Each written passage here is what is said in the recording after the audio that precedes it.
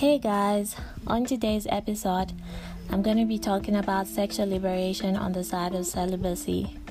Firstly, it has taken women especially a while to reach this point where they can make their own decisions about sex entirely. Still a work in progress, especially in our African community, but happy to see how the millennials have put their foot down in this fight. So why am I talking about celibacy instead when the fight is still ongoing?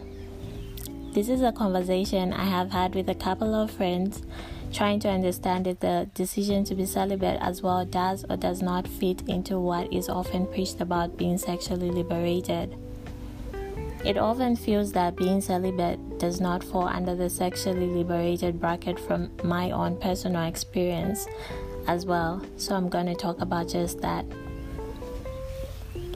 Before I proceed with this celibacy thing, let me first define what sexual liberation means according to our good friend Google. Knowing what pleases you without being restrained by other people's opinions. Doing what you want to do. For women, I think of it as women having sex with whoever they want and not worrying about stuff like body count, explains Brianna Grant. From the above definition, you can tell that the movement seeks to remove the guilt or judgment that comes with freely meeting sexual needs. This, though, extends to women wearing what they want without being slut-shamed, sex work being a valid choice for women who choose to engage in it. The media's portrayal of this is also an important point of advocacy, as it frames people's perspective on the sexual liberation movement. What we want is for you to have a choice independent of anyone's opinion. As a feminist, it is important for me to see women have rights to escape the passive sexual role of them by culture. Things like sexual contracts, a desire for boundaries, a wish to not be sexualized by the men in our lives.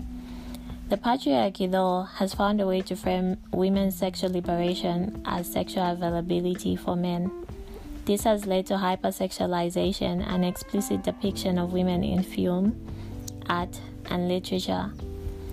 Why are men so entitled to sex with women? This is why the conversation about consent is one that should be confronted.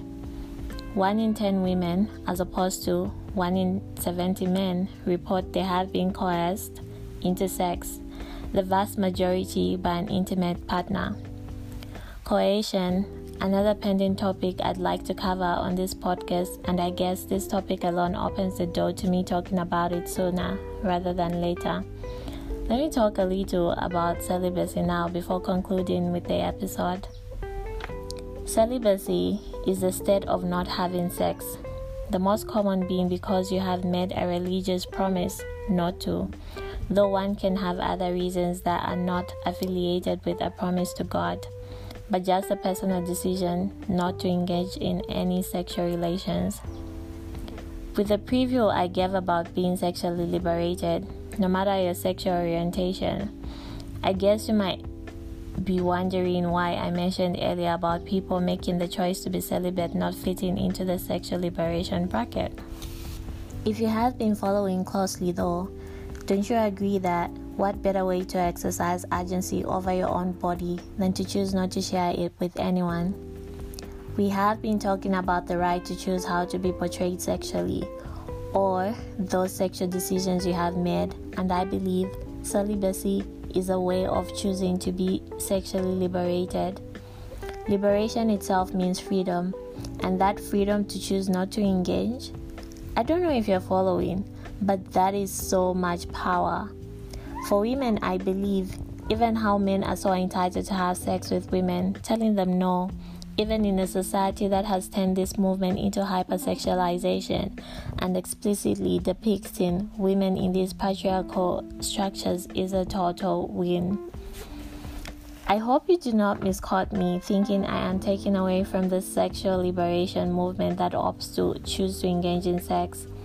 Overall, sexual liberation as a whole is such a broad issue that can be looked way past sexual relations even.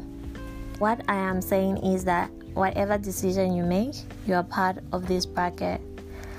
I'd go on further talking about it, but I love to keep my episodes really short. lest you think I am trying to be an expert at every topic. I'd really appreciate hearing your views about your journey with being liberated.